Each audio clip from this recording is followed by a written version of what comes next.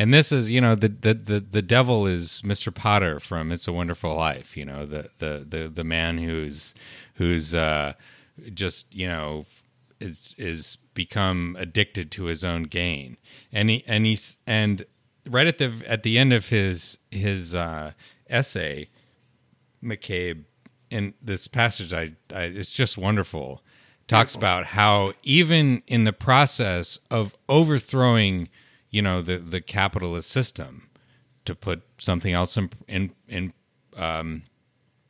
place of it, you can continue to love your enemy, and very challenging. I don't think I'm really capable of that, but maybe that's part of the whole. But he says there is a paradox, but no contradiction, in being able, by the grace of God, to love the person you must fight. There is a paradox, but no contradiction, in having an enemy who must be destroyed, and yet who is not in any ultimate sense the enemy, but one for whom Christ also dies.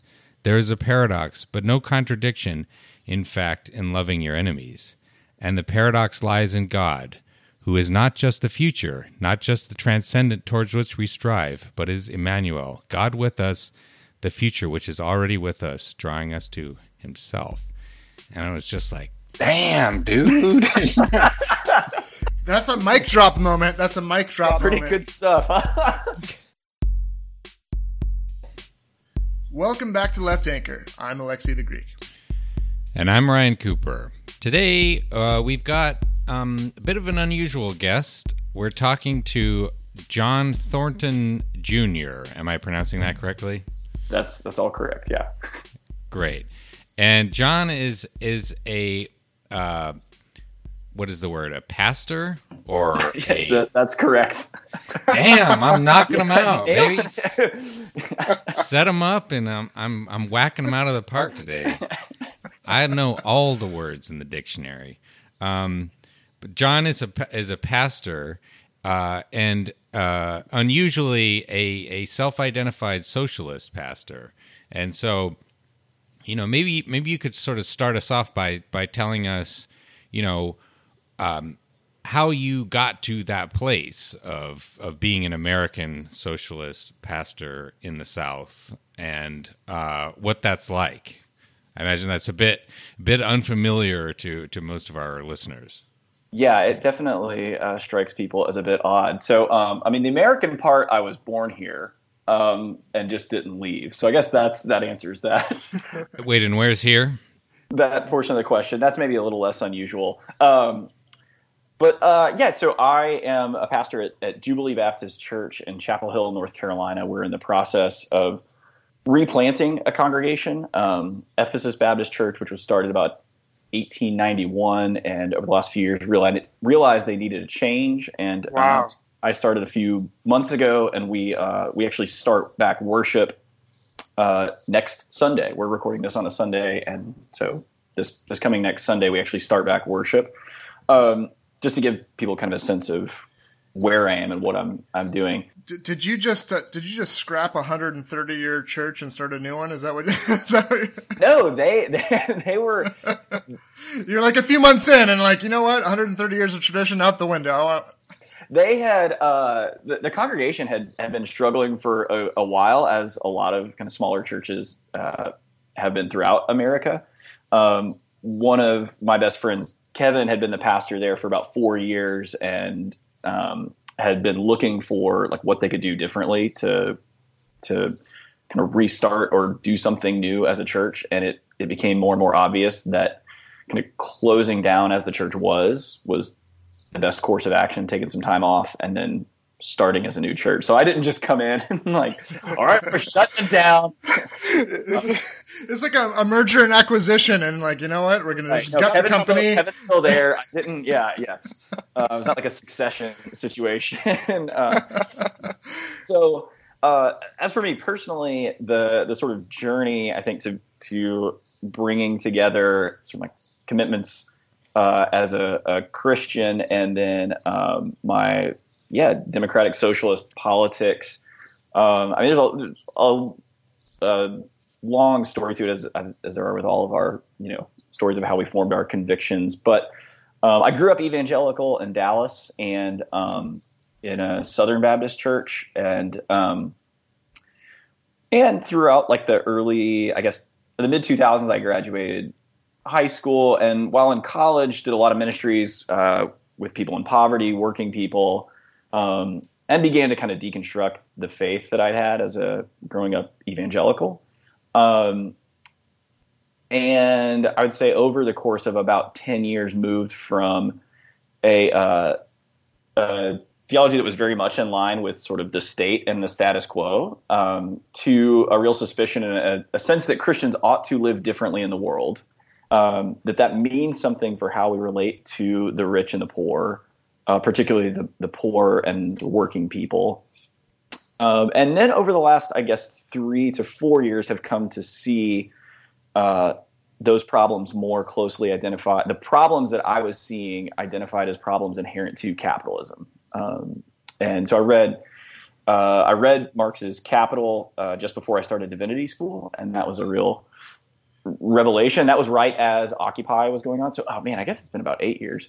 That was right as Occupy had just happened. And so furthering over that time, a real criticism of capitalism as such, not just all 3 volumes. You read all 3 volumes? Oh my God, that's amazing! Wow. I actually cheated and just did the David Harvey lectures. And actually, I was working at a private Christian school in Nashville at the time, and so I'd listen to the David Harvey lectures on Marx's Capital, and then like while the kids were doing their work, I would read the actual text and then listen to the lectures on the way home. And then the last few years, that criticism of capitalism has turned into a deeper commitment to like actually a project of socialism that's very much informed by my faith and the way that our church is organizing itself. Yeah, that's interesting, and I'm curious, maybe just to give a little context for myself here, because I grew up in Utah and in rural Colorado, where there was a lot of evangelical conservative Christianity, and it really turned me off from, it's funny, I never really got to the point in Utah, I moved away when I was about 9, so I never got to the point where there was a lot of prejudice against non-Mormons. It was more just sort of confusing that in rural Utah you would have a non-Mormon. That was like a sort of category that people couldn't imagine. But I did hear that, older kids, it would start to get bad. But when I was in Colorado, there was a lot of, not exactly discrimination, I guess, but just a lot of what appeared to me to be just rancid politics coupled to a sort of blinkered and hypocritical, theology. And I reacted against that, becoming, like a fan of Stephen Jay Gould and Richard Dawkins, a sort of new atheism, never to the point of the really like shitty new atheists now. And I think new atheism, insofar as a thing, has gotten a lot worse over the last maybe decade or so, and it's become a lot more racist, and it's more just like anti-Islam. But in the day, it seemed like a sort of like attractive, rebellious posture against the suffocating conformity of evangelical Christianity as I knew it back then. Well, it started out as a secular humanist project, right? Like it seemed like just like an Enlightenment rationalist project, right? Yes. Though I think, the motivations for it were very much, high school, poseur type, like I want to be different and, like stick it to the man type of stuff. It's weird to think of Dawkins and Sam Harris as like punk rock at some point, yeah. But I totally had friends that dabbled in that, or that got into that, especially in college, because I think it like you said, it helped identify an alternative way of that were upset or angry or just pissed off at the evangelicals they were around. By the way, SLC Punk, great movie. I've never seen that, but one sort of side consequence of that, was that like I became a sort of like amateur Bible expert. I've read the Bible a bunch of times because like I know this stuff better than they do, which was true in a lot of cases. And I'd debate, like, get in arguments with people over, what did Jesus really say about homosexuality and stuff like that. But as the times have changed and I've sort of gotten some distance from that, kind of it's softened my perspective towards Christianity to see it's like, okay, it's not all rural conservative people in Colorado. It's not all like that. Listening to a lot of the sermons and lectures of Martin Luther King that I find like really stick in my mind, and a lot of the stuff in the Bible kind of stuck in my mind. And and conversely, the whole new atheism thing seems to be just like corroded, just beyond recognition. To become a horrible reactionary kind of impulse. And so, yeah, I'm just very interested to talk to somebody who has started maybe from the other side of the fence, and yet somehow we're kind of, if maybe not on the same side of the fence, like, because I'm like not a Christian, maybe I should become one. I don't know. But like, we're sort of like good neighbors. You build the fence and what you build it around. Yeah. Like it's like with the social housing. Like I bring that up all the time. Like yeah. You could say, you have the wall on one side. Hey, John, but by their fruits you shall know them, right, John? Right. Exactly. So, at any rate, yeah, it's just it's very interesting to me to see how people are navigating, these traditions and these sort of moral teachings of Jesus, which despite not believing in any sort of supernatural stuff, I do find incredibly moving. The parable of the sheep and the goats is, that's something that like, it's just like seared into my brain, and like whether it's true or not seems rather beside the point in some ways. So yeah. And no, John, you can tell us why you didn't become unless you did have an atheist phase, and maybe Ryan's just in his atheist phase. Maybe he'll see the light. Who knows? But I don't know if you can tell us why you didn't have an atheist phase, or if you did. But eventually, like this Father Herbert McCabe piece, I had not read before. The Class Struggle and Christian Love is pure fire, man. This is just fantastic. I loved this. He goes pretty hard. Yeah. So I don't know if you want to touch on any more personal narrative or not, but like when you want to dive into this piece, I'm ready. No, I mean, I think I will say, there was a similar movement, or I think born out of a similar impulse amongst evangelicals in sort of the time that you described, Ryan, of like the new atheist. It was called the Emergent Church. And what's funny is it also just kind of ran out of steam, I think, in the way that the new atheism did. But it was a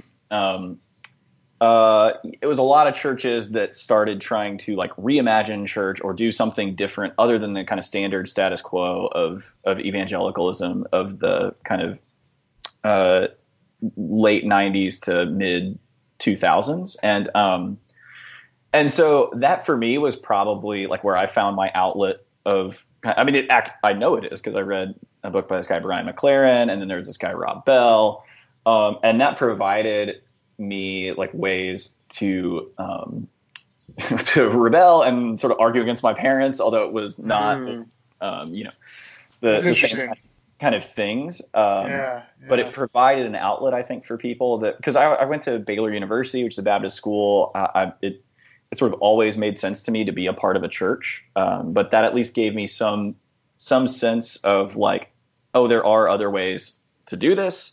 It is funny. I think that whole thing kind of ran out of steam, and a lot of the people that were in it wound up realizing that the theology for many of those churches was still just the same at the end of the day, or they found them to be kind of inadequate, and so now they're Catholic or Episcopalian. And so there was that. And then as I graduated divinity school, I really wasn't sure if I wanted to be a Christian, less from a theological standpoint or in terms of belief, but just I really couldn't stand the institutionalization of Christianity at my divinity school. I went to Duke Divinity, and the way that, if there is an institution that is, as we kind of get into talking about capitalism, that is subject to like neoliberal capitalism, it's the university. And so to see the way that sort of what I was being taught in the classroom in terms of the distinctiveness of being a Christian with relation to the world, especially when it comes to things like power and capitalism, was being institutionalized.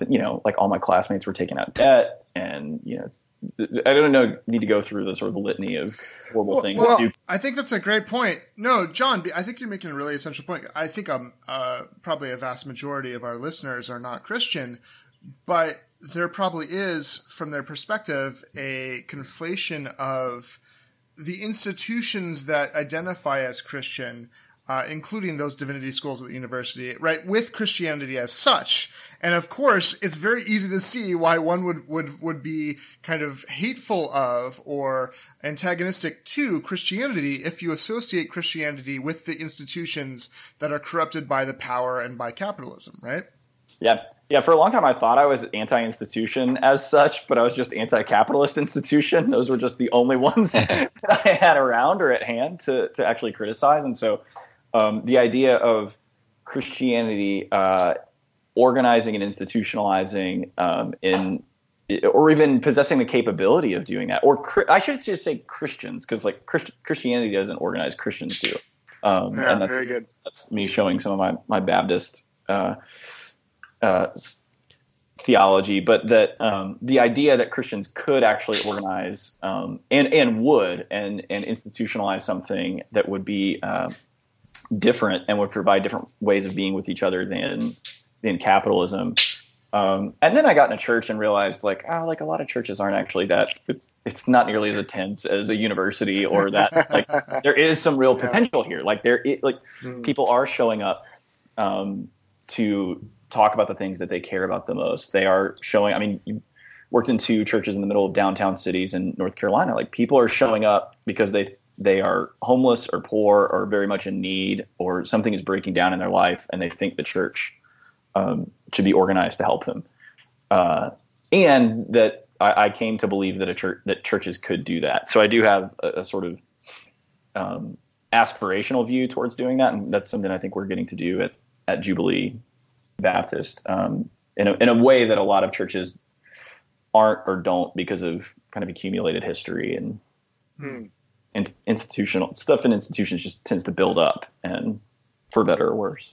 Yeah, and you are doing that, right? Maybe you want to speak for a moment about what you're doing with your church, because as Mitt Romney might say when he says that corporations are people, churches are people. And so you and your people are actually doing some good things. Yeah. So I'll say just a couple of the things that we're planning on doing. We'll see how they go and modify as we get into them. I'd say sort of the 3 biggest ones that are ways that we are responding to the inequalities, not just the inequalities, but the nature of capitalism that sets us against one another, as we'll kind of get into with maybe the McCabe stuff. So we're starting a group called Workers Anonymous, where people can show up and just talk about their jobs.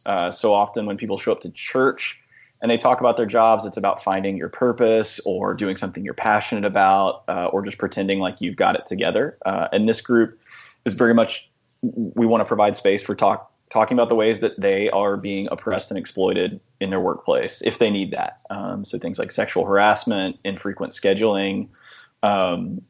Wages is probably the most obvious one, but that like if you are finding things troubling in your job, like this is where you can come talk about it, and that's okay. Like, and sort of the main point is to start getting people identify themselves as workers, because capitalism is so good at tricking us into thinking of ourselves in a variety of different ways other than workers, and to see themselves in relation to their workplace.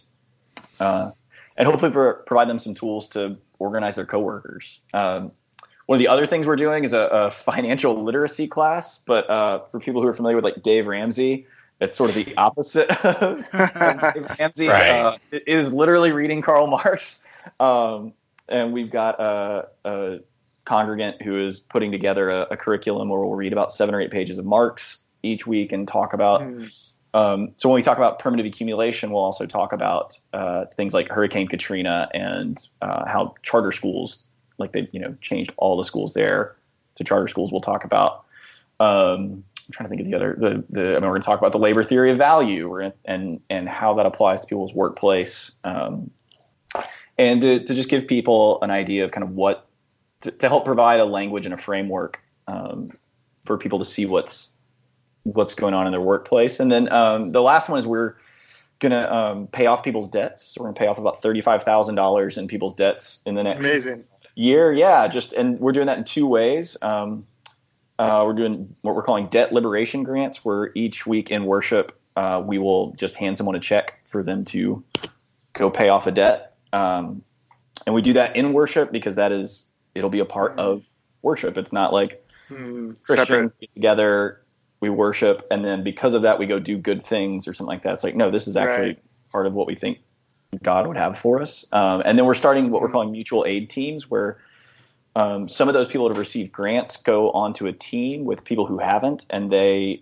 together pay down one another's debts. So each month I'll continue making a payment on a debt, but other people they'll mail a check to Wells Fargo on my behalf, and when that one's paid off, I'll do the same for other people. And it's actually pretty simple. It just requires a level of coordination that capitalism doesn't provide us, and that a church actually can provide. That a church can provide a place and people where you can coordinate those things on terms different than capitalism. So those are sort of the big 3, I think, of kind of what we're up to as a church, that is how we're taking these things into account. That's interesting. One of the reading one of these pieces that you sent us, I forget which one. You mentioned how much of conservative kind of evangelical prosperity gospel type like services is dedicated to like quasi self-help type it's like getting a lecture from someone who tells you sort of how to feel about things, like I'm dealing with like my feelings of sadness and rage or humiliation, or like here's how to deal with my relationship problems and whatnot. And that's something I've noticed. I've been to a lot of churches in my life, some conservative where that was pretty common back in Colorado, but I recently went to I certainly left-leaning church in Houston, a black church, that I'm not even sure what the denomination was exactly, but there was a definitely more of a collective element to that. There was all sorts of programs they were doing to help the congregation and so forth. But there was also, during the service, a strong self-help element, a kind of like, here's like, the pastor talking about going to therapy and feelings and so on. And my sort of observation is that like there's just a whole lot of untreated distress in the country. People are suffering, and one of the services of a church like the whole church institution is to provide some way of dealing with those feelings, like commiserating with others, feeling like you have some sort of a program, even if it doesn't work, to resolve those troubles. And like it seemed to me like that was a big part of what kept people coming back. Seeing like a sort of charismatic person talk about like, oh, like here's how I can deal with it. Here's how I can get my life under control. And it seems as if like there's a sort of inherently bourgeois aspect to that, because it's all about individuality and like here's how I can take control of my own life, but also like maybe, you know, you could put a spin on that, which is more collective as well, to say like, you know, here's how we together can like face our problems. So I don't know, like, you certainly have a lot more experience than me at this. So like what, you know, have you seen, you know, that sort of need in your congregation, and like is you try to like serve it in some way? Yeah, I think what you're naming is, I mean, on the most general sense, like life is a struggle. Yeah. Right? like something, and I think conservative churches do this, except like very, very well, and by that I mean like effective to the ends that they, or efficient to the ends that they want to do. Not that I think it's good, but of recognizing that you know, people's lives, that like people need help. Like people need help getting through the day, getting through their lives. That there is a sense that our lives are disordered, or that we're struggling with something, and in that piece that you mentioned, I went to Southern Baptist Church, actually the home of the president of the Southern Baptist Convention, J.D. Greear, and it kind of took me back to my own evangelical upbringing, which is that you know, he's talking about just real stuff people are dealing with in their lives, about anger, distress, anxiety.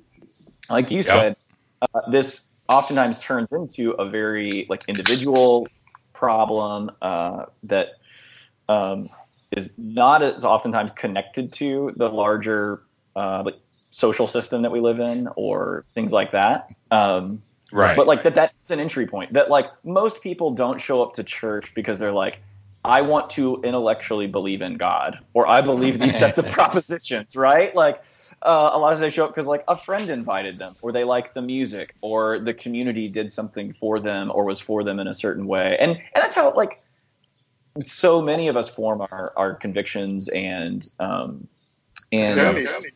yeah, right. And so so the church you went to, I can't speak for. I know that for churches on sort of the more progressive, and especially like that are explicitly progressive liberal, I think this is an element they're really missing, that they kind of skip over the sort of individual distress in people's lives. And that's where I think it becomes this kind of bourgeois that, and so a lot of the sermons tend towards things like, really just like, oh, have you seen the other guys? Like, look at how bad that the other or conservatives are and what they're doing, and which, like, you know, it's bad. I'm not saying it's not bad. Like, I'm on board. Like, it's very easy to read the news and tempting to read the news, and for that week pick a sermon bemoaning like how bad things are, particularly other Christians. And I'm not saying it's wrong, but that it doesn't. You know, it only goes so far for people that are struggling to pay their bills. And the things that are oftentimes identified in conservative churches, you know, are the same things that people are dealing with. It's just that the explanation they offer doesn't include the sort of larger systemic forces or the structure of capitalism. So, like, for example, a couple months ago when we were still Ephesus Baptist, Kevin, one of the co-pastors I work with, who was the pastor then, was preaching. And the passage was Corinthians 13, right? Famous, like, passage read at every wedding. Love is patient, love is kind, those sorts of things. And and in part of his sermon, Kevin said, like, basically talked through, like, a lot of people struggle in marriage. They struggle to be patient, struggle to be kind. And he said, I don't have a lot of marriage advice to give you based on this passage, but if I could give you some, it would be don't blame your partner for capitalism. That, like, maybe you're showing up and you're really, really stressed and you're anxious because you're getting exploited and you're working longer hours and you're not, you know, and I have friends who I know, like, whose marriages would be greatly improved by making just an extra like $15,000-$20,000, like, you know, and it's like, they don't need a marriage class, don't need a counseling. Like, really, they need to be able to afford to go on a vacation every now and then. That's great. There's a lot of capitalism kick the dog scenarios, right? Right. Yeah. And so the point I was kind of making in that piece is like, this is an entryway into people's lives that they often are opening up when they come to church. When they come to church, they're opening up some sort of vulnerability into their lives and probably looking for some sort of answer or understanding that more progressive churches often leave off the table by leaving off capitalism. Was sort of the larger point there, that like that anything that doesn't incorporate that, or that doesn't at least kind of get to it, is going to be inadequate to the task that we're facing. Yeah. Because Christianity and the principles it espouses and the commandments it espouses operates not in a vacuum, but in life. And life actually has reality to which one must be, right, like educated and face. And so what I loved about this Father Herbert McCabe piece is that to really be a great theologian or be a Christian in action is to understand the world in which you're living. And you can't, right? So you can't be a good Christian unless you have that understanding, right? Otherwise, you're not truly able to live the way that Christ asks us to live, right? Right. Yeah, so this is a beautiful piece. Go ahead, John. Yeah. Oh, yeah. Well, I was going to say, that God certainly responds to the world as it is, and that's sort of the story of Scripture in particular, right? That Scripture is not a set of moral teachings that just drop down from the sky. It's not an instruction manual. Although, did y'all have the basic instructions before leaving Earth? That was the Bible. That's what I was taught. It's like absolutely not that. It's the opposite of that, right? It is God responding to concrete history. Like Marx. God and Marx have a lot in common. Oh, yeah. No, this is Dennis Turner, who we've talked about a little bit, who is a friend of McCabe's, says that even if Christians aren't historical materialists, their God most certainly is. Yeah. That's awesome. By which he means that, you respond to the circumstances that you find yourself in. And John, when did you first come across this piece here? When did, and maybe this is contemporaneous with when your Christianity became infused and connected to a critique of capitalism? I think it was about 4 or 5 years ago, and it was probably from following Are You Sure Bruv on Twitter, who's this weirdo kind of Catholic lefty, big shout bruv. A very small slice of our audience will really appreciate that shout out. I'm a Bruv follower. Have been for years. I'll let Bruv know. So I remember maybe Bruv posting excerpts of it, and I couldn't find it online anywhere. So I had a continuing education budget at the church I worked at, so I just immediately bought the book it was in and then scanned it. And then my buddy Taylor has put it up on his Medium page. So that was about 4 or 5 years ago, and it was it's a piece that for me I don't want to say that I necessarily learned anything from it, but it was like someone putting something so concisely that had just been sort of vague thoughts for me, or sort of disconnected things. He really brings it together well in the piece that we're talking about. Yeah. Yeah. One of the things he really sort of drills into is where, where the teachings of Christ, what they say and what they don't say about, the reality of capitalism and what that implies about living, in a capitalist society as a committed Christian. So, like, can you sort of dig into that? From your sort of theological perspective. I think that like as we've been talking about, there's a self-identified Christian tradition which says capitalism is great. It's like if I ever want to believe in the Antichrist, I just go look up prosperity gospel sermons on YouTube. Right. Like it gets as close as you could imagine. Jesus wants you to be rich. He wants you to go through the eye of the needle. Yeah. But I think there's two things about this that I found so insightful. And the first is, before getting to your question of on what grounds is capitalism incompatible with Christianity, is I think he does a great job. I don't know if y'all thought this of really explaining what the class struggle is. Yeah, right nature to capitalism, and because I think that's something a lot of people skip over. And he mentioned, I mean, he says it. This is an oversimplified version of this, though. It's pretty good. It's really good. No. To our atheist listeners, you should still read this. It's got several pages of like the most beautifully distilled analysis of capitalism that you'll see anywhere. Yeah, I mean, I think that there's a paragraph, if people are looking it up, that starts off first of all, and that's where he gets into the what the class struggle is and what it is not. That is not necessarily a distinction between rich and poor, though that oftentimes is the consequence of the relationship of classes. But that in capitalism, that the fundamental relationship that makes capitalism is that between owners and workers, and the people who own the means of production. And not only do they own them, but they're able to take the value back from that and pay out in wages to workers. And I get all of the temptations of like class reductionism and things like that, but I also do think that's a fundamentally important thing to keep in mind, is that there are these distinct classes in the process of capitalism. And so, yeah, I think he really names it.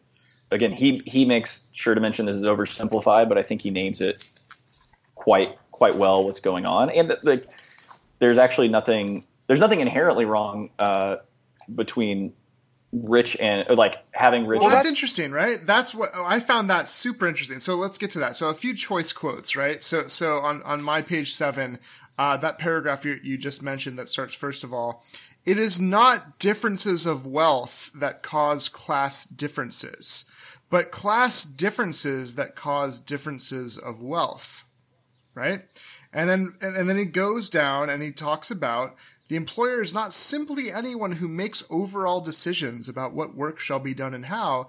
He's the one who takes the surplus wealth created by the worker and uses it, in his own interests, of course, as capital. Capitalism is just the system in which capital is accumulated for investment in their own interests by a group of people who own the means of production and employ large numbers of people who do not own the means of production, but produce both the wealth which they receive back in wages and the surplus wealth which is used for investment by the owners. Just a great, simple, clear definition, right? It took Marx like 85 pages to say that. Yeah. One of the things that I think is very, very helpful about this is naming capitalism as a matter of capital and ownership and investment and not markets.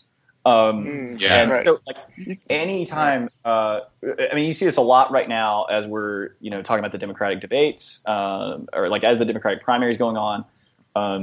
Often the guys will distance themselves from Sanders as the explicit socialist and say, I'm a capitalist, I believe in markets. And my response to that is always just, why is it not called marketism?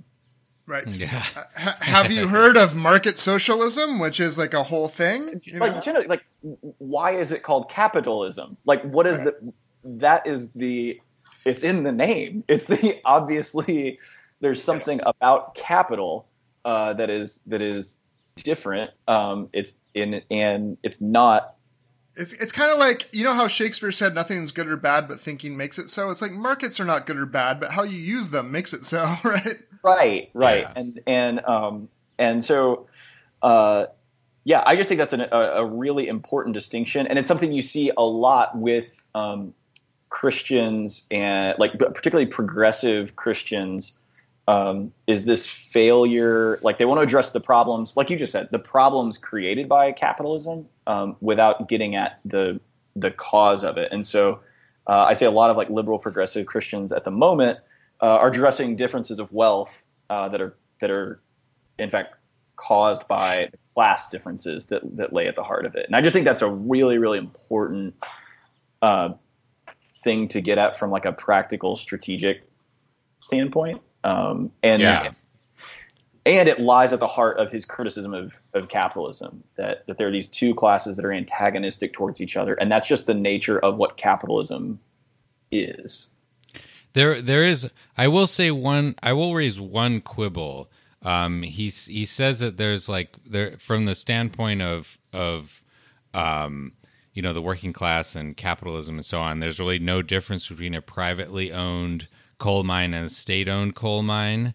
And I think that is not necessarily the case. If you look at I think there is a substantial difference between this, state companies like the post office or Amtrak or all of the, most of the Nordics have huge portfolios of these sorts of things. And the difference can be, not necessarily is, but can be in the fact that capital income that you're talking about, the surplus revenue that's coming off, whether you believe in the, labor theory of value or not, there is certainly a thing called profits, which comes off of these capital investments. That can come into the common treasury. And then you could say okay, now we no longer need this tax revenue, or, we're going to return it to the population in the form of some social dividend or something like that, as in the social wealth fund proposals. So, not necessarily the case that state-owned enterprises are automatically good. There are certainly some bad ones, but I think that they are different in a way that McCabe hadn't read People's Policy Project. No, and I myself supplement a lot of what he's saying with that and the things like the Social Wealth Fund and the Family Fund Pack, and Matt Brunig's been I was reading him probably about the same time that I was reading Capital and going into divinity school, and so he had a bunch of post-it when he was posting 5 times a week at Demos that helped clarify a lot of this for me in terms of poverty and ownership and things like that. But yeah, I think that's a really good, helpful point, that how you transfer the ownership to people democratically, there is a way for the state. There's at least an idea that there's a way for the state to be involved. To be fair, Ryan, to McCabe, right? He does talk about fascism, which he says is the combination of capitalist economics with feudal politics, and that often includes the state being heavily involved, right? So I think he's not saying, right? He's not saying it's bad for the state to be involved. I think what he's saying is it doesn't matter if the state's involved unless it's helping the working class organize the means of productions and actually, right? So he's not, against the state. He just wants to say it's necessary but not sufficient at times, right? Yeah. Sure, yeah. Yeah, I think you could read it that way. I'm just a big post office fan. That's I like the post office. I'm definitely that's where I would have some criticism of him, or just that's the direction I would choose to go as well. It's a quibble. Yeah. No, but let's get to this antagonism, because I think this is the really interesting point, which is that it's not that Christianity is per se against, or that wants people without wealth to have wealth, because that would be a little bit weird, right? Insofar as Christianity is all about not having, material wealth isn't what gets you to heaven, isn't what saves your soul, and so forth. So it's not that. Just the opposite, actually. Right, exactly. So, which has been rhetorically dangerous and reactionary, indeed, right? Because there will always be poor among us, okay? And so there's all these parts of Scripture that can justify the use of power by the capitalists and the state, right? And this is a great part that McCabe points to. But what he's saying is what is endemic to capitalism is class struggle. And that means that capitalism is inherently antagonistic, and therefore Christians must be against something that is inherently waging war of brothers and sisters in Christ against one another, right? And we are called to love. Go ahead. Yeah. Well, I think you would say just people in general. I don't think you would limit it. That just the problem is that it sets Christians against one another, but that it sets. Yeah. Well, I would say wouldn't McCabe and wouldn't Jesus say we're all brothers and sisters in Christ, whether or not someone identifies as Christian? Everyone, right? Wouldn't you say? Not yet. I think. No, but it's. The point is, of course, everyone should love one another, right? That's the destiny towards which we're. That as created human beings, our destiny is to live in a sort of unity of love with one another that is seen in Christ. And so capitalism is in just intrinsically against that, because it pits, right? It makes a war inherently in terms of how it forces people to engage in this class struggle, right? Yeah, totally. And that, like, there is one particular group that is very, very powerful and exercising that power over people via their ownership, and another group that is subject to that, and that it is, as he said, inherent to the process. Like the nature of capitalism is to divide people up into classes around capital, like around the investment and the means of production, and to put them in a struggle because the interests of the capitalist are opposed to the interest of the worker, and they are constantly going back and forth on that. And I just think, I mean, that is like, as far as Christian, language or opposition to capitalism, that's to me as good as it gets, or better than I think most. A lot of times, you get Christian opposition to capitalism. I mean, one, because it's pretty visceral, right? Like we were talking about with people's like actual needs. Like it gets at that, right? Like the owner of Walmart is living in some sort of war with all the workers of Walmart, and that's just because of how capitalism is structured. And so that's just like a really shitty way to live together. Even though we and also, I would add not only the workers of Walmart, but all of the non-workers in the country, which is like half the population. The employment rate in the country for all people is only about half, maybe a little more, maybe a little less. And all of those people, they get nothing from capitalism, and this is, as you point out in another piece that you sent us, this is the main cause of poverty in the country. There's all these categories of people who can't work, children, students, disabled people, unemployed people, elderly, people who are caring for somebody else. That's like the super majority of impoverished people.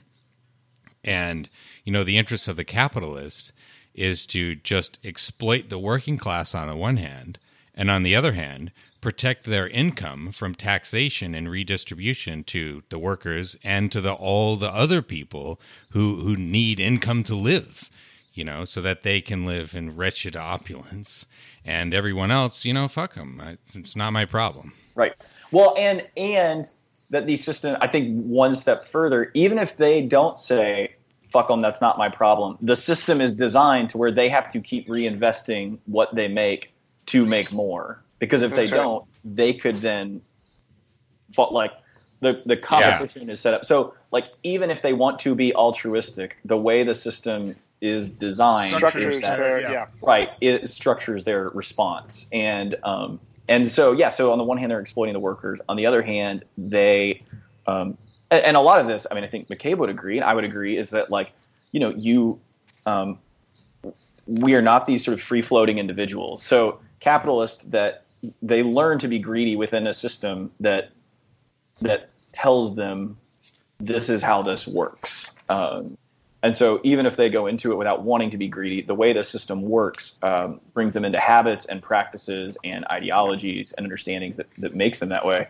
I hope you don't hear me saying that as like an apology for the capitalists, but also that that is a part of the system. Cause. Yeah, that's a part of the system as well. And it gets to, I think, kind of the point that the capitalists, because their self-interest is then tied into capitalism, have to keep the system going, whereas the interest of the workers is to get rid of the system entirely.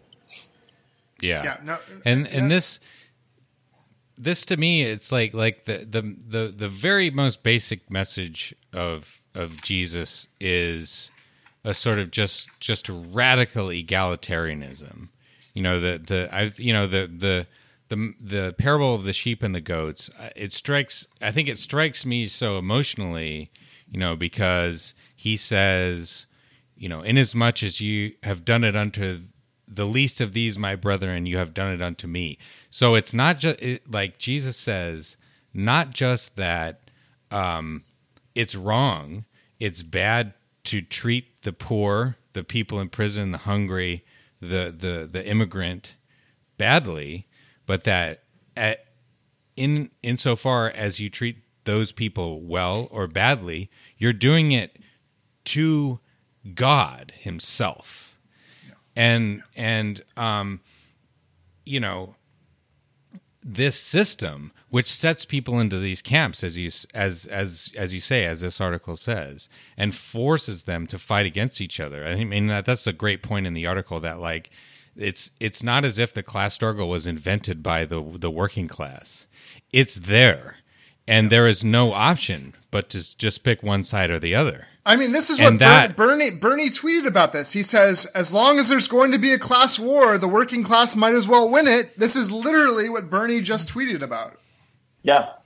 No, I loved it. And no, that's totally right. And I mean, no, Ryan, to your point, the radical equality is also the potential for radical equality with God, that God and God himself. And I was reading some other pieces from the book from which this comes, and I can't do McCabe's argument justice, but it actually makes for a really interesting kind of companion to this, that God being love and God being wholly distinct from humanity means that God loving humanity as an equal seems impossible.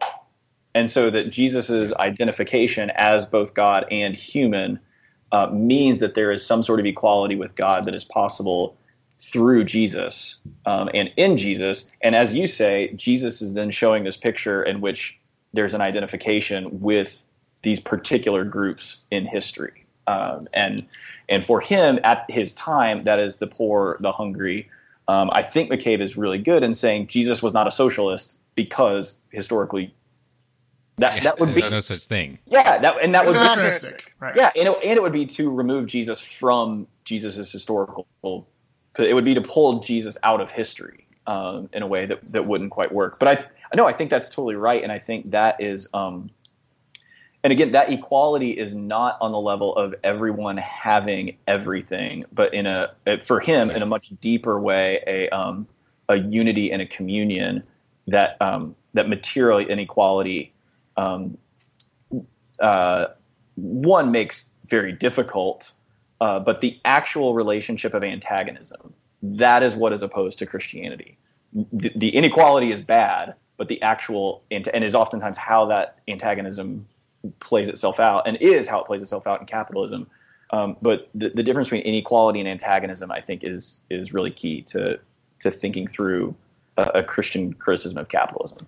And McCabe goes farther, right? Because not just is Jesus historical, he's also in a way trans-historical theologically. Like Christ is risen, Christ is always, right? So like there is this call from McCabe to say that as a Christian, right, because there is this class struggle, you are called to win it. So like the only way to end class war is to win the class war, and Jesus wants you to do what you need to do, baby. Right? And that might mean some subversive shit. That might mean even some violence. Right? Like literally, Jesus might want you to do violence. Like it's not the best option, but you might have to do it. Yes. Yeah. Well, hang on. There's one sentence I wanted to make sure to read, because it is like everything that we've talked about up to this point that I think, and I think is so incredibly helpful for particularly Christians that want to levy a criticism against capitalism. And he writes, Christianity is deeply subversive of capitalism precisely because it announces the improbable possibility that people might live together without war, neither by domination nor by antagonism, but by unity and love. Beautiful. Beautiful. I think that's incredibly helpful because it sidesteps so much of the just bullshit that goes on around capitalism. I mean, I mentioned the marketism piece. Right. I don't know if y'all saw, I think yesterday, the Reverend William Barber was giving a speech to the Democrats a day or two ago, and identified, like, basically said, if they're going to call peace and justice and caring for one another socialism, then let's just call it socialism, and that's in the Bible. And that's like kind of fine as far as it goes. But then the criticism becomes, well, the government shouldn't do X, Y, and Z. And this is also one of the problems of trying to identify the antagonism to capitalism with the Democratic Party. But then you get into these conversations or debates around the role of the government, or around the nature, or around inequality or wealth and poverty, all of which are important, but are secondary to like that very sentence that the problem with capitalism is not the inequality, not the role of the government. It is that is inherently a way of us living together that denies the possibility of the unity of love.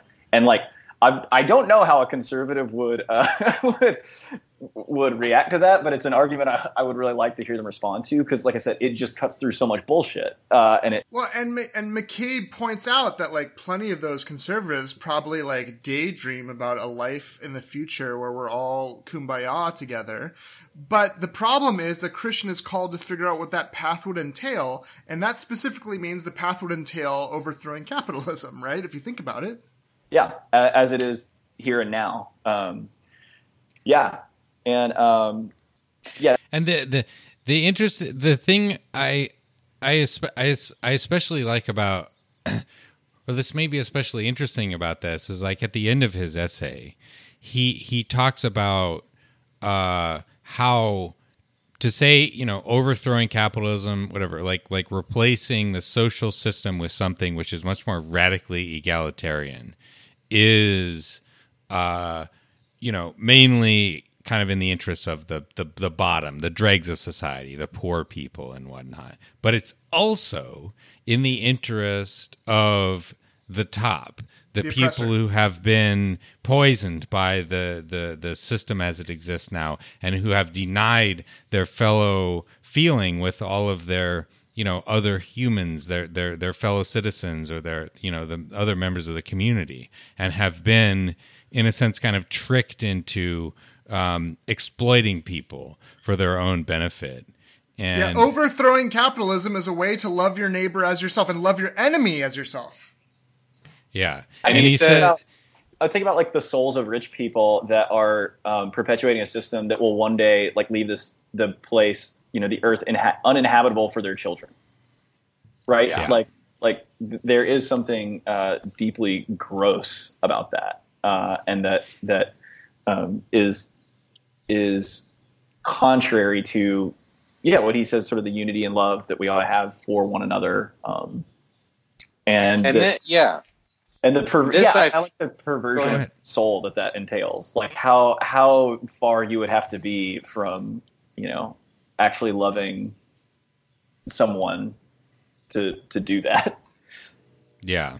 And this is, the devil is Mr. Potter from It's a Wonderful Life, the man who's just, is become addicted to his own gain.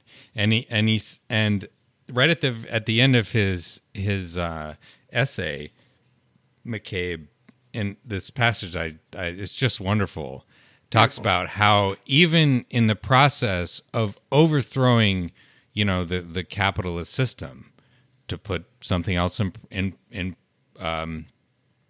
place of it, you can continue to love your enemy. And very challenging. I don't think I'm really capable of that. But, maybe that's part of the whole. But he says, there is a paradox, but no contradiction, in being able, by the grace of God, to love the person you must fight. There is a paradox, but no contradiction, in having an enemy who must be destroyed, and yet who is not in any ultimate sense the enemy, but one for whom Christ also dies. There is a paradox, but no contradiction, in fact, in loving your enemies. And the paradox lies in God, who is not just the future, not just the transcendent towards which we strive, but is Emmanuel, God with us, the future which is already with us, drawing us to himself. And I was just like, damn, dude. That's a mic drop moment. Pretty good stuff. Well, and we haven't really touched on it. I don't know if we need to, or want to, but that is in the context of him talking about the possible violence that class struggle might entail for people. That there are potentially times and places where violence is justified. He does class war. A beautiful job. No, John, he does a beautiful job of calling out.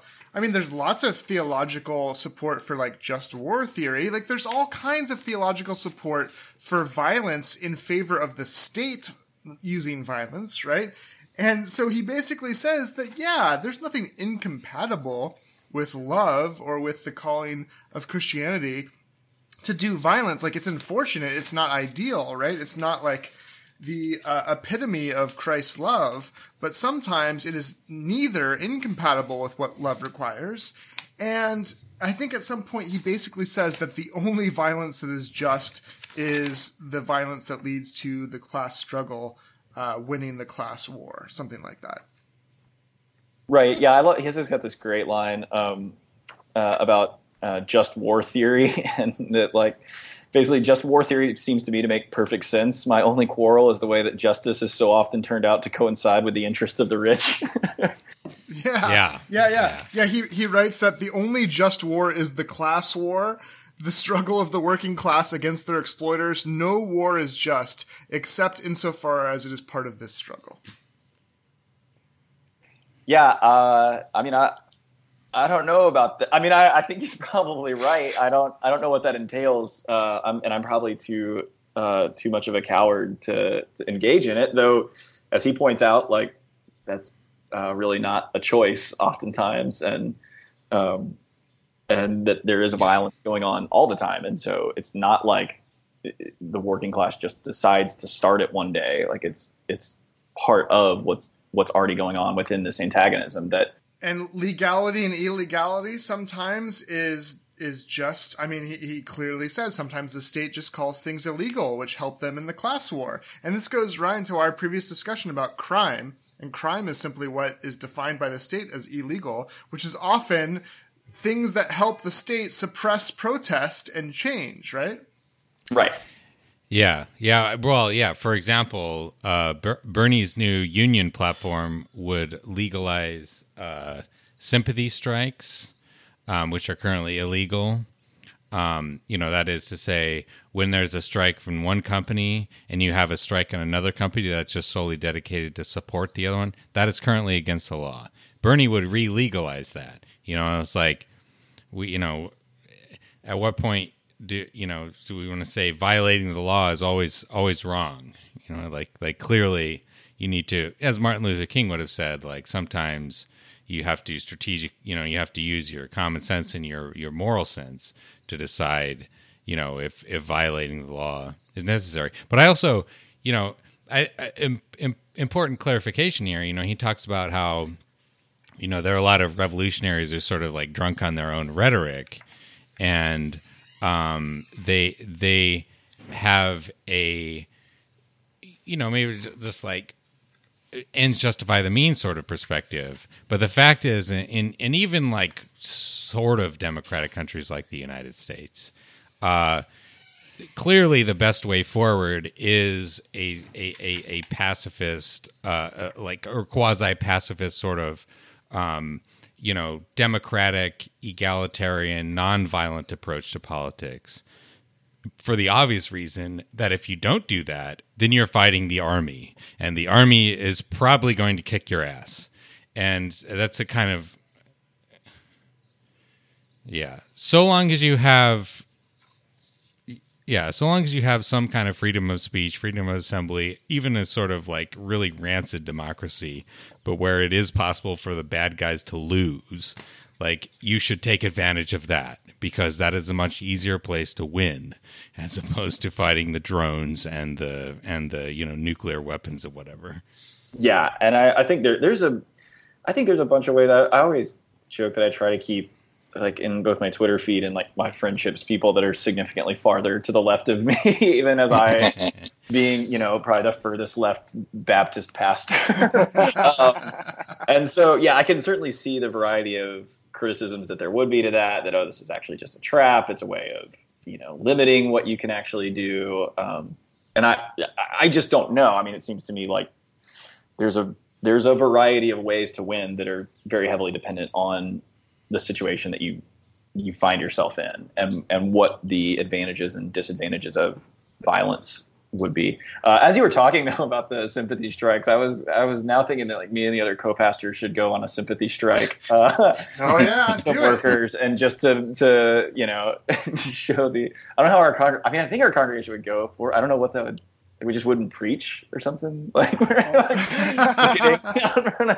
just to show how silly this law is. So I'm definitely on board with the doing illegal things to as engaging in the class struggle as I think any Christian ought to be. What those are and what they look like and how much violence they might entail is again just a question for both strategy and conscience and possibility. What John, do you make of the point that McCabe makes, which I think is a very well taken point, that the church, with minor exceptions, he says, has been, quote, solidly on the side of violence for centuries. Normally, it's been the violence of soldiers and policemen. So it's only when the poor catch on to violence that it suddenly turns out to be against the gospel. How does that guide your understanding of how to shape the church and the congregants in the church to educate and change that unfortunate historical fact, right? That seems to be going against the spirit of Christianity. Yeah, I mean, I think some of it'll just be us, being on the right side, not of history, but of the class struggle. I think that's a much better way to put those things, right? Right. And and not letting the sort of religious right, or even the religious people of the sort of progressive liberals, just rope things into that narrative as the sort of default that what we need is peace and we don't need violence. And I mean, you saw this after some of the riots in like Ferguson, and I mean, I think that's it's part of it is that it's scary. Like these things are really scary because they mean upheaval, and that it's very easy to be scared. But I go back to it all the time. We very rarely think through like the political implications of saying that perfect love drives out all fear, right? And so like if there's a group of people that should not be afraid of the upheaval of the world, it should be Christians. Believe that the world has already been upturned, and that is our way in the world, and that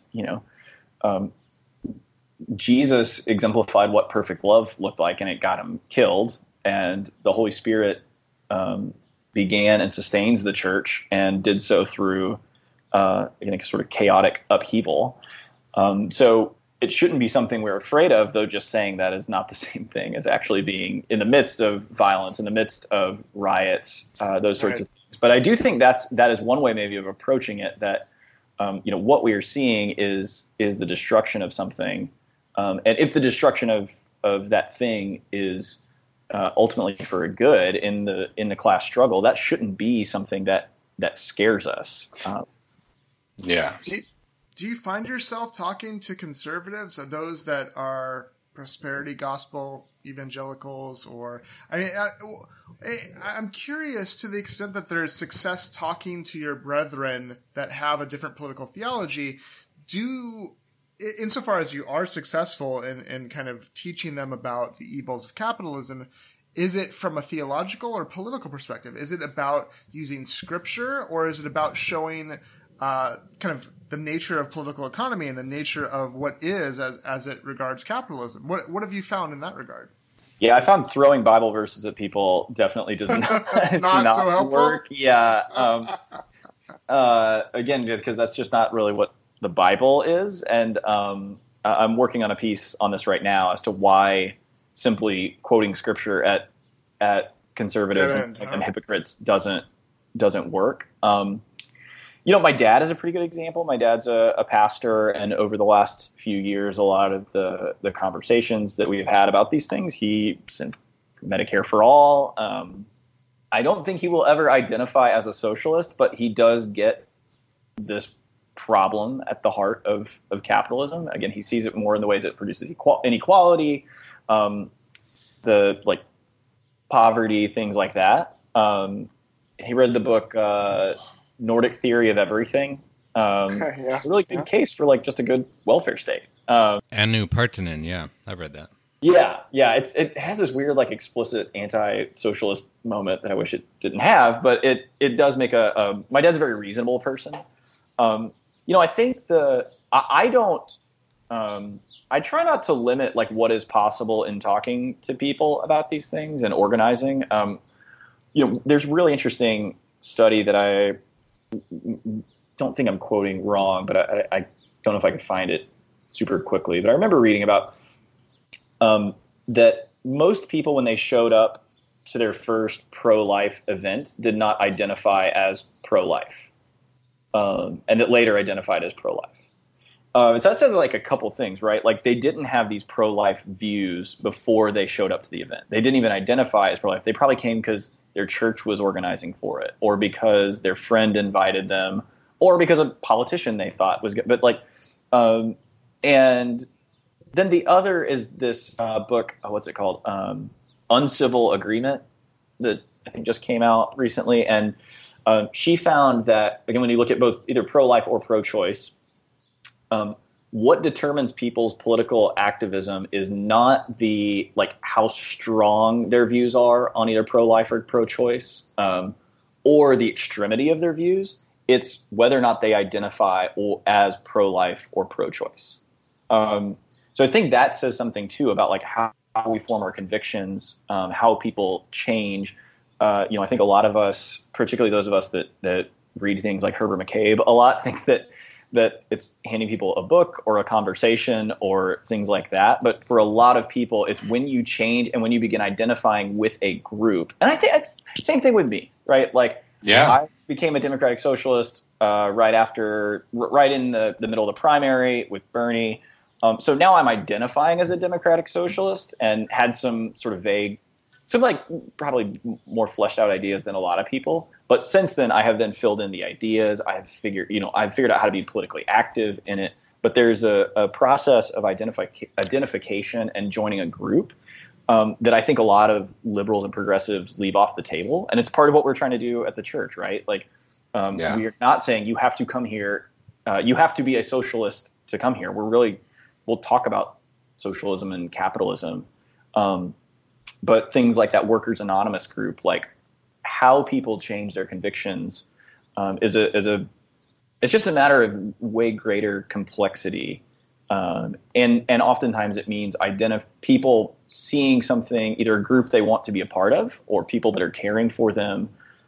That's how so many evangelical churches grow. You can argue that it's, misleading or deceptive or things like that. But I just think that's how our political convictions change, and then that's how we act on them, and we see that in a variety of different ways. Yeah. Probably should wrap things up here pretty soon, but I've just got one more question for you. You wrote this Vox piece about how Pete Buttigieg is not inaugurating a new religious left. And we've seen a lot of sort of like, articles or think pieces about this saying like, oh, is the religious left going to come back? And really seems like no. I mean, like the fastest growing group of Americans, religiously speaking, is unaffiliated. But do you see in non-Buttigieg, theology and practice and so on, any kind of, a potential to revitalize, a lefty religious tradition in this country? Because it is the fact that America is extremely religious compared to most European countries, and it's like a possible thing there. Yeah, I think it's possible. I think there's I don't think we're likely to see a big religious revival in America generally. Just the trends, particularly in terms of church membership and attendance, have been trending downwards for like 40, 50 years. And some of that's because they just spiked from like 45 to 60 in the country's history. So some of that's just like the number of religious people is going to drop compared to like that time period.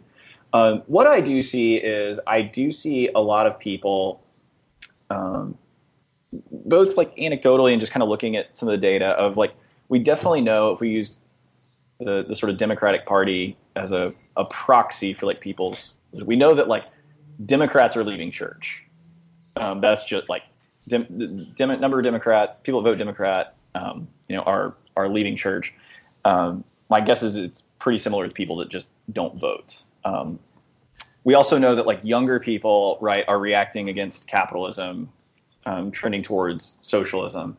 And what I find is like there are a lot of people who leave churches because they're angry, they're hurt, particularly around matters of race or gender or sexuality, that the church really harmed them in some ways. They may have a desire to go to church, but they also see like real barriers to them being in it.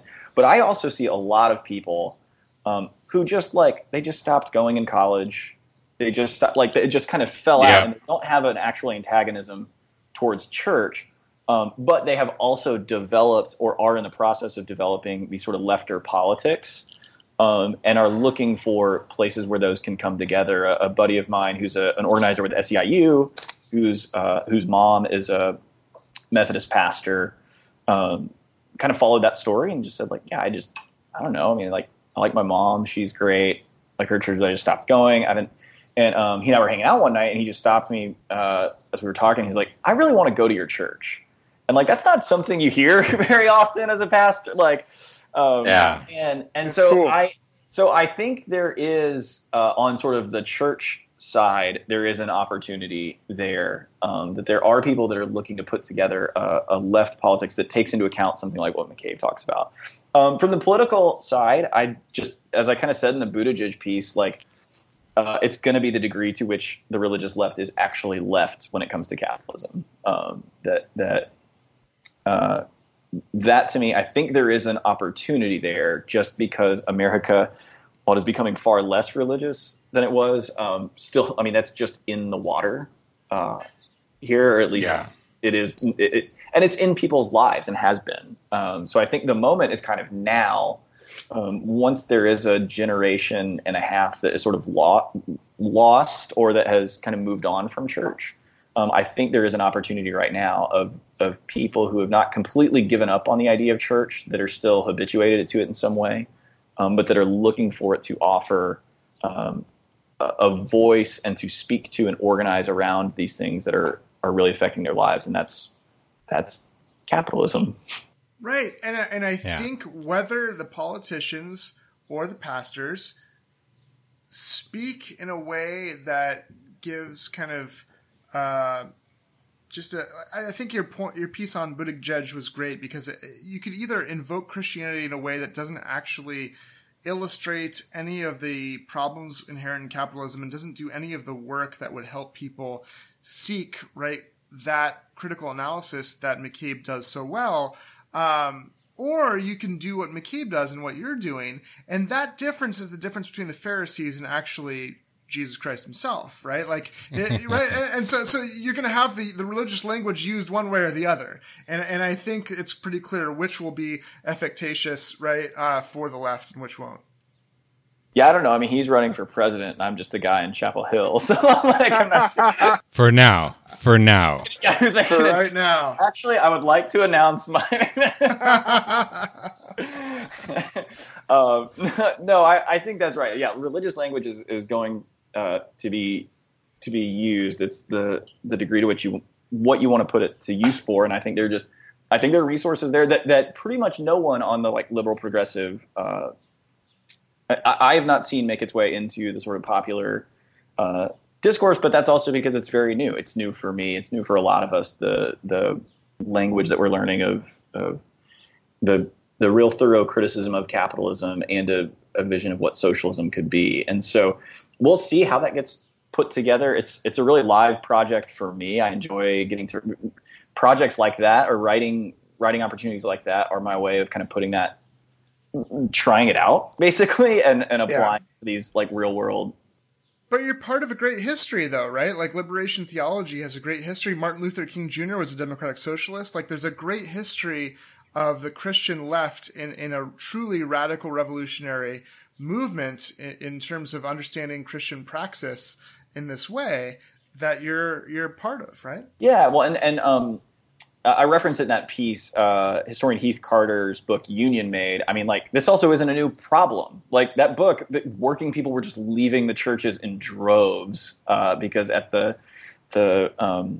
height of the Gilded Age, it was very obvious which side the churches were on. They were either taking the side of the capitalists who were enriching them and building these big cathedrals, or they were trying their best to stay neutral and kind of keep the peace, which, you know, McCabe addresses. It's like, no, you're on the side of the capitalists at that point. Yeah. So I guess, you know, all the way back to your point, Ryan, like, I see a lot of people that are just like working people are leaving the church, or are leaving churches, and that provides an opportunity to rethink what we've been doing. And a lot of this is like, just born out of like me and the pastors that I work with and our sort of core group of congregants right now, just going like, well, what if we're not that weird?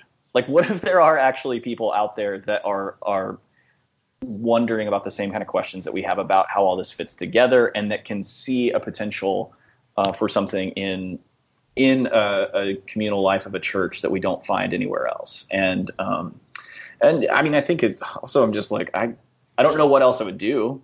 Like, I really wouldn't know what other institutional sort of organization to put myself into. And so, you know, we'll give it a shot. We'll report back and let you know if we have sparked and that's kind of where faith comes in, right? Oh yeah, it'll work or it won't. That's the way I like to put it. Yeah. Yeah, but you know, I as I've gotten older, you know, I used to see, oh look, you know, people leaving, the country's becoming less Christian. That's a good thing, but you know, insofar as it's like less reactionary evangelical stuff, maybe so. But I also think, you know, there's a lot of very promising traditions there. You know, you listen to the sermons of MLK.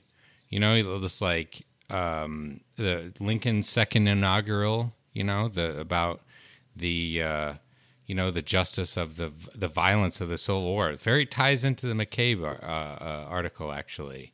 The judgments of the Lord are true and righteous altogether. Even if every drop of blood drawn with the lash shall be paid with another drawn by the sword. Amazing how it sticks in your head. That's promising, you know, and one hopes that.